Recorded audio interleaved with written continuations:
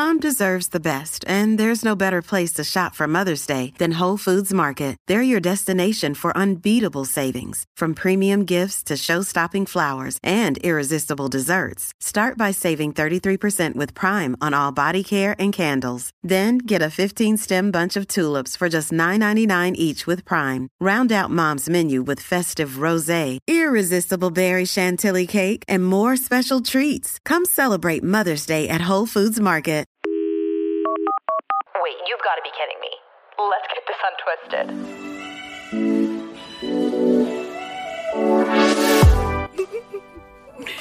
I'm in the best mood right now. I don't know why Actually, I do know why. I can absolutely explain, but I'm just in one of those happy, giddy, weird moods where I'm quite literally dancing around the house singing the Happy Working song, which, if you're not familiar, is from the Disney movie Enchanted. Very underrated movie, arguably one of the best of our generation. Actually, I think I'm going to have to rewatch that movie to stand strong behind that statement. Either way, great Happy Working song. But I just got back from a workout. This is about 9 o'clock in the morning that I'm recording this. I only get up extraordinarily, disgustingly early on days when I don't already have a workout class scheduled, because it kind of freaks me out to go to a workout class that early in the morning. I know it sounds weird and almost that it doesn't make much sense, because what's the difference of going to a gym versus going to a workout class? But I don't know. I just get spooked by random things. So anyways, I just got back from my workout class and it was one of the best I've had in a very, very long time. So if you're not familiar, I go to a workout studio usually 2 or 3 times a week. It just kind of depends on my schedule or really how much allotment I have left for the month, or maybe how much I want to pay, etc. But the classes are really neat because every time you go, it's something different and you really don't know what you're going to expect until you walk into the door, which I kind of love, because if I have an idea of a workout in my mind, let's say I'm following an online program or something, and I know that every Monday is leg day, then I just get like this big, huge pit in my stomach and I make myself hate Mondays because leg days are hard. So therefore, I start to just hate Mondays. I hate the leg workout. And I kind of build up this huge thing in my mind that the workout's not going to be good, or I just build up the idea that I'm going to hate the workout either way, which is just such a negative perception of how I should be approaching workout programs to begin with. But I think it all just stems back to the idea that when a workout is hard, you don't enjoy it as much because maybe you're struggling through it. Or at least that's how I view it, because I want to feel good when I'm working out. I want to feel like I'm dominating this, like I'm pushing myself. I feel strong. I feel good. But when you're flopping around and you feel like you're uncoordinated or you're just having an off day, the whole mood is thrown, you know? So I walk into class today and I had no idea what I was going to expect. And it turned out to be a 28-minute running clock the entire time with 3 different segments that we kind of ran through in groups. The first segment had the all-time, the favorite, the best move, the Turkish get up. And I actually had like a little woohoo kind of moment when I heard that announcement, because now that I've kind of like re-sparked my energy for this one move, it's literally all I want to do. And all I want to do is continually perfect my form on it. As I mentioned in the last episode that I talked about the Turkish get up, if you haven't already seen my kind of horrible demonstration, I did post it on the Twisty Pod Instagram. Horribly embarrassed. Let's just say that first and foremost. I filmed that footage because I was trying to include it in a YouTube video. Long story short, I ended up having to cut this whole segment from the video. I might post it, who knows. But I had this one little moment of my footage where I was doing a Turkish get up. And then I was getting a lot of DMs from you all like, Taylor, what in the heck was that explanation of a Turkish get up? Literally nobody knew what you meant. Please post a demo. So I'm like, oh God, well, I don't want to go to the gym just to pick up a dumbbell and like try and mock this move at like 2 o'clock in the morning. I'll just post this horrible footage I have where my bum is sweaty and I have a nasty Band-Aid on my leg that you can't see, but it's poking through the leggings. I'm coming up with excuses.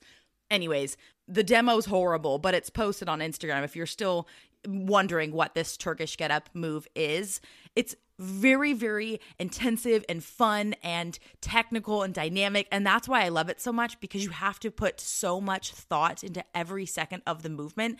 It's a lot. You can do a half Turkish get up if that's too many moves, or if you just want to get maybe a higher weight down, or you want to do no weight.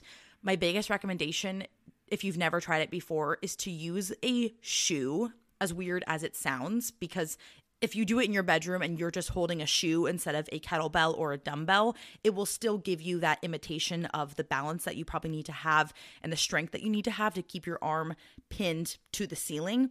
But anyways, DM me if you have any questions about the Turkish get up so I don't have to geek out about it anymore. But I always choose, the same kettlebell as always, because it's what you feel comfortable in. Maybe it challenges me a little bit, but I kind of know in the back of my mind I could try something heavier. And at my gym, it sort of feels like a big increase between kettlebells, because sometimes gyms have a 5-pound kettlebell and then they have a 10-pound kettlebell. But it felt like at my gym, it was like 5 pounds or 15 pounds. So it's kind of a big increase, especially if I don't have incredibly strong shoulders or upper arm strength to even just hold the dumbbell or the kettlebell over my head. So I just get nervous. But I just kind of figured, you know what? This is one of those days where there's not that many moves programmed into the workout. Really, what they wanted you to be focusing on was just that, increasing your weight, focusing on your technique, taking things slow, and just maybe perfecting your form or trying things that you'd never tried before.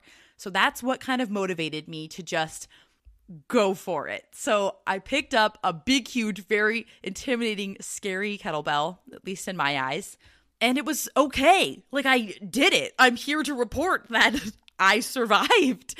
And it was all right, And sure, my form maybe wasn't stellar, or I'm sure I could get better at it. And what's neat about how it was programmed today was that you were only doing one Turkish get up per side. So once on your left, once on your right, which makes it even more approachable, I think, because if you see 10 Turkish get-ups, you're not going to want to pick up the heaviest weight, but when you have lower reps, that makes you a lot more confident and also feels a little bit more safe to pick up the heavier dumbbell or kettlebell to begin with.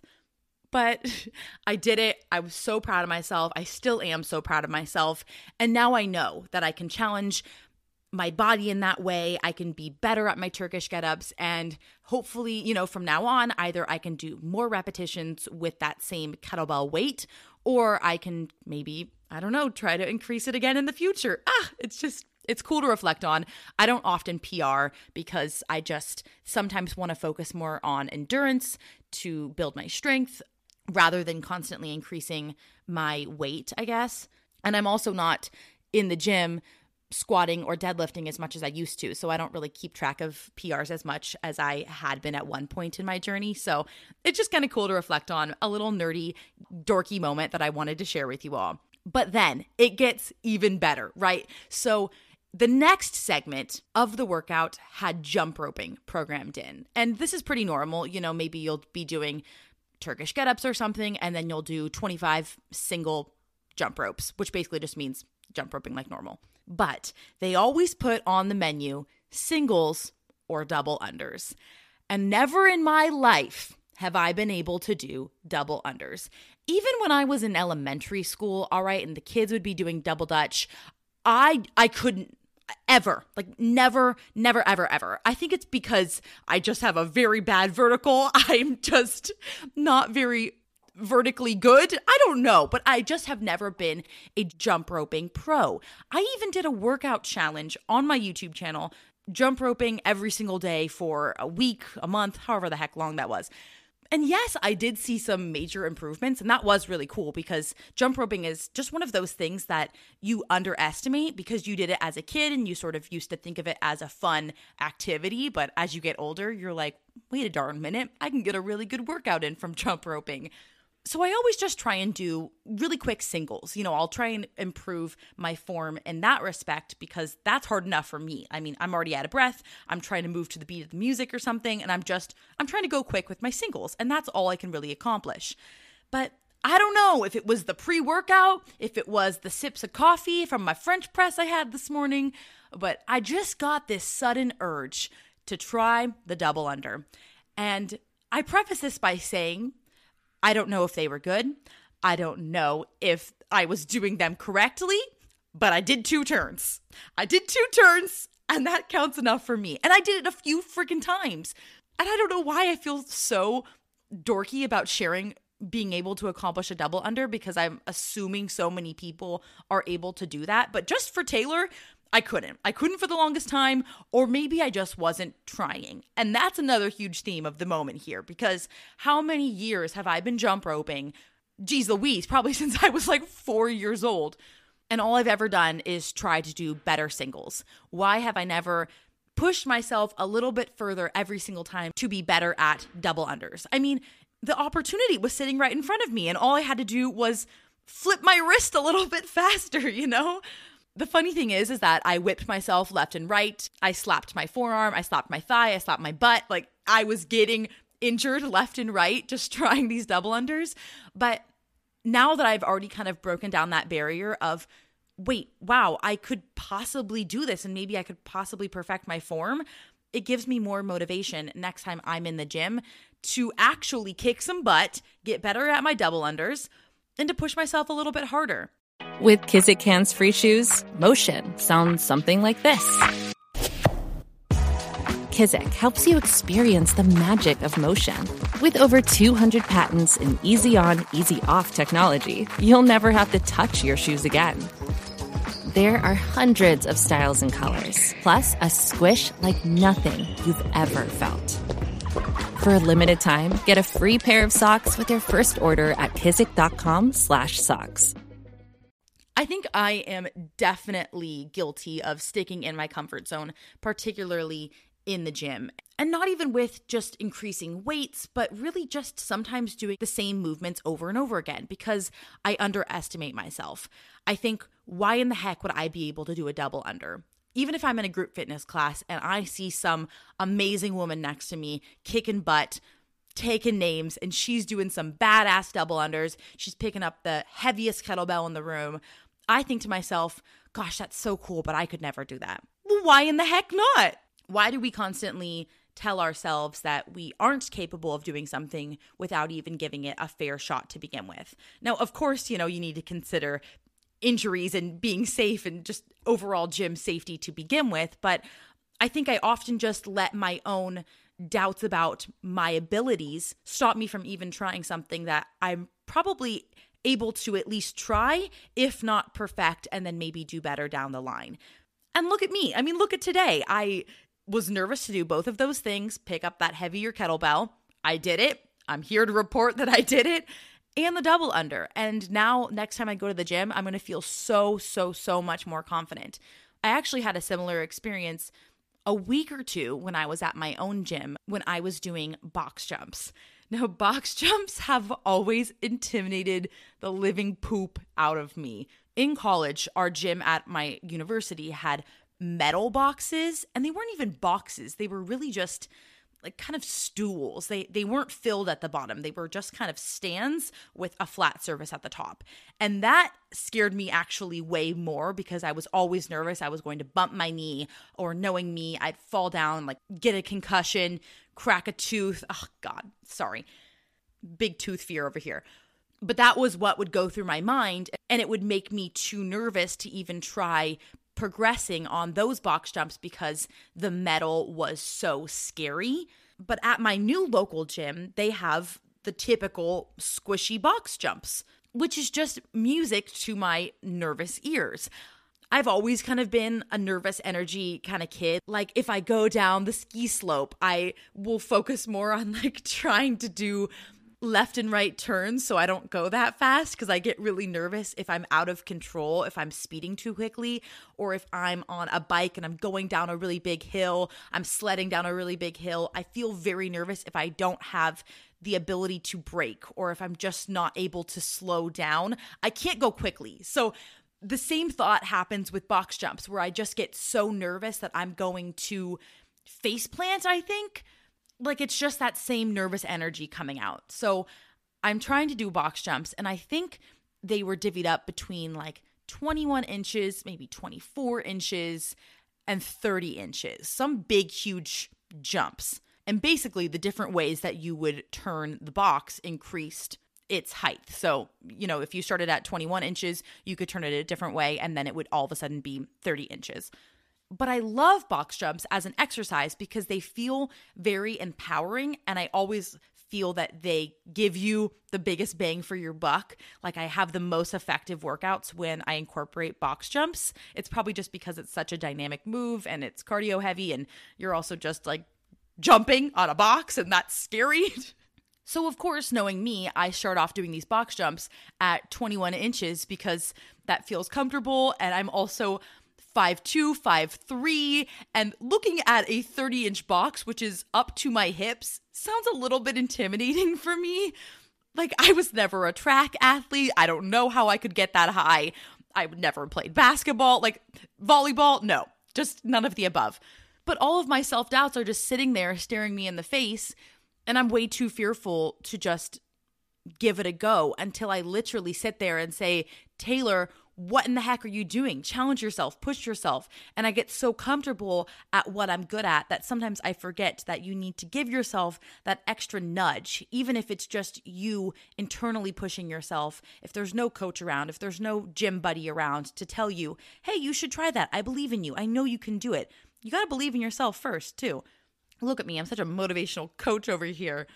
But your daily reminder to just sometimes flip the box. And you know what? I did it. I flipped the stinking box, and I think if I remember right, it was a little wobbly, because this thing's like foam. I mean, I didn't feel secure in the slightest. Not to mention, it felt like there was a crowd around me because people were behind me on the ellipticals, to my left and right on the bikes and the treadmills and whatnot. And, you don't think anybody's looking at you, but you also think somebody's looking at you. Maybe you want to impress them. Either way, I get nervous. I don't want to look like a dork. I don't want to fall on my face in front of the entire gym. But we've all been there. We all want to try things to push ourselves, to motivate ourselves. And with anything in life, if you stay in the same spot for all of eternity, how in the stinking heck are you going to grow? So for me, it's no secret that January and February are the hardest months of the year. And I do genuinely think that it has a lot to do with the winter time if you're in the northern hemisphere. But something I learned recently, at least in my eyes, explains everything a lot more. And if you're really not into star signs, birth charts, etc., I'd probably skip like the next 2 minutes. And I'm totally pulling a California girl move right now, but hear me out. I'm going to be blaming Mercury in retrograde. Now, have you heard that term before? And if so, do you know what it means? Because I certainly never did. Please excuse my horrid explanation, as I'm sure most people will be like, Taylor, that's so wrong. But from my understanding, the first retrograde of the year was from January 20th to February 21st. Now, you look at your calendar, you look back at your planner, you look back at your photos, your TikToks that you were liking, your Instagram stories, and you tell me that that was not a hard time for 2021. Like, I was ready to just screw the year already and accept that 2020 and 2021 were going to have the same energy, specifically because of that 4-week period.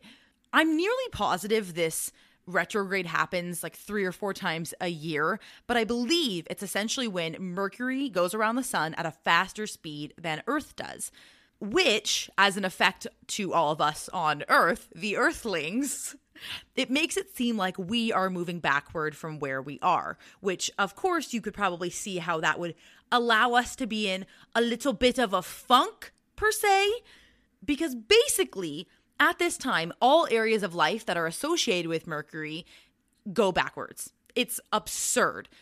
Now, I have to give a very huge shout out to a friend that I was messaging. Her username is just Mellow, and she basically offered to give me my entire birth chart. So she essentially told me how all of this affects me, affects my life, my big 3. It was just so kind of her to do, and I sincerely appreciate it. So if you're somehow listening to this, I absolutely love you and I appreciate you. And that was something I've always wanted. I've always wanted to know more about my entire birth chart. And she gave me the whole stinking thing. It was so stinking cool. But she also provided a little bit of tips for kind of how to get through that retrograde phase. And essentially she said that the only thing you really can do is try to relax more, because quite literally this time brings a lot of frustration in inconvenient times and places. But if you keep your cool and you actually listen to your heart and not your temporary impulsive mind, you can get through those bad 4 weeks. And I wish I could remind myself of that when those retrogrades are happening, because I just let myself get so bothered by little things at times because I'm emotional. I don't know, like I'm still a rising Pisces at the end of the day, you know? But now that we are out of the retrograde and we're just sort of, I suppose, back to the normal speed of Mercury circling around the sun, I'm just feeling a lot more joyous, a lot more hopeful. The sun is out earlier. The sun is out longer. I'm just feeling a little bit more inspired to have a better outlook towards the rest of 2021, because I'm not going to lie to you, for a few weeks there, I was really just losing hope on myself. I also think it's like a very important reminder to myself, I verbalize out loud, as well as to all of you, that it's all right if you're feeling really funky in these times, retrograde or not. Like even if you don't or you do believe in any of that, we've still been in very abnormal circumstances for almost an entire stinking year. Almost an entire year we've been in quarantine. We've been living indoors. We haven't seen our loved ones. We haven't been able to socialize. We haven't been able to carry our daily activities out as we normally used to. Maybe your whole life's done a complete 180. Like, it makes sense that maybe at this point you're beyond frustrated with online school. You're beyond frustrated with working from home, or you've hit a plateau in your workout routine.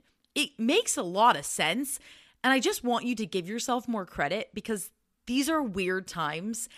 And I think so often, at least for myself, I'll see things on social media. I'll see people that are just still constantly being so creative and so thriving. And it makes me feel intimidated that I'm maybe having a really hard time.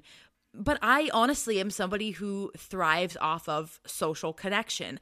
I need to be around other people. I need to be doing fun things. I need to be out of an apartment. I get very, very stuffy. Like, I love to be out in nature. That's why I consistently am trying to go on daily walks, because otherwise I'm not sure I would be okay. I really don't. That's just one thing that I try and do nearly every single day for my mental health, because I genuinely think it keeps me more positive and able to carry on in these uncertain times. And if that works for you, then that's a great activity. Maybe you need a workout to help with anxiety. Maybe you need a certain food or a certain skincare routine or something, or a podcast like this beautiful one to listen to. But I'm just finally feeling so much better now that we've kind of finished with this retrograde and we're on the movement towards, for lack of a better term, moving forward, you know? And circling the drain here, this feels like a really big time for me, at least specifically, to be very well self-motivated. And I don't know if it had a lot to do with just wanting to see that like prophecy come to life or something, but that was one of my biggest reasons, aka just trying to get out of the funk that I was currently in, that I finally just decided to do my certification in personal training. I can't even describe how excited I am to finally share things with you all from a place of knowledge, and not just from me hoping or me praying that I'm not going to say something wrong, or thinking that I know something is true about fitness when really it's probably very ass backwards. I just feel so proud that I'll finally have good information to share with you. I don't know why it feels kind of dorky, but that just makes me so stinking happy. And I've never had this feeling of wanting so badly to sit down and study, because for 22 years or however long, we were forced to do schoolwork, or not forced, but you know what I mean. You know, you were supposed to study, you were supposed to do your homework, you had required reading. All of these things were important. And yeah, sometimes, you know, you enjoyed one subject more than another. But at least for me, there was not many subjects that I was so happy to sit down and do. I always liked math. I always kind of liked English, or I took Latin for a while, and at first it started out okay, and then it just got weird and difficult. I don't know why I did that. I spent 4 years taking high school Latin just because I thought it was going to help me in some freaking way. First of all, it's a dead language, Taylor. Why? Just tell me why. Second of all, why?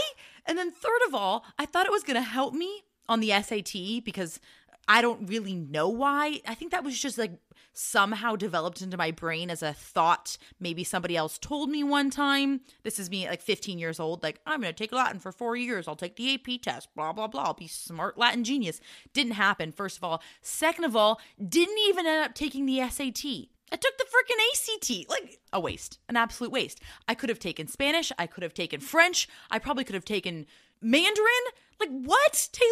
4 years, Latin, really? Not important. Anyways, some subjects I liked more than others, but there's never been something that has made me like want to get off of TikTok, want to get off of Instagram, sit down and be like, I can't wait to open up this textbook and learn about the body and the physical muscles. I'm so stinking happy about it, but that's how it should be. I should be so passionate about something that I want to perhaps pursue or just educate myself on. Like, that's why people get degrees, just maybe for the heck of it. The longest field goal ever attempted is 76 yards. The longest field goal ever missed? Also 76 yards. Why bring this up? Because knowing your limits matters, both when you're kicking a field goal and when you gamble. Betting more than you're comfortable with is like trying a 70-yard field goal. It probably won't go well. So set a limit when you gamble and stick to it. Want more helpful tips like this? Go to keepitfunohio.com for games, quizzes, and lots of ways to keep your gambling from getting out of hand. Online motivation or online studying is very, very difficult. I have no proctor. I have no classes to attend. So I have the highest respect for anybody who's ever done this successfully before. It's hard for me. I'm a very physical learner, so I just have so much respect for anybody who was doing online schooling with a class or not with a class. Like, just goodness gracious, you're cool. I'm only about 2 chapters in, which doesn't seem like that much, but every chapter is so stinking dense, and I am a note taker to a T. Like, basically any sentence that feels important, which to me is like every other one, I'm like, okay, yes, gotta write that down, like quick. I'm such a dork about it.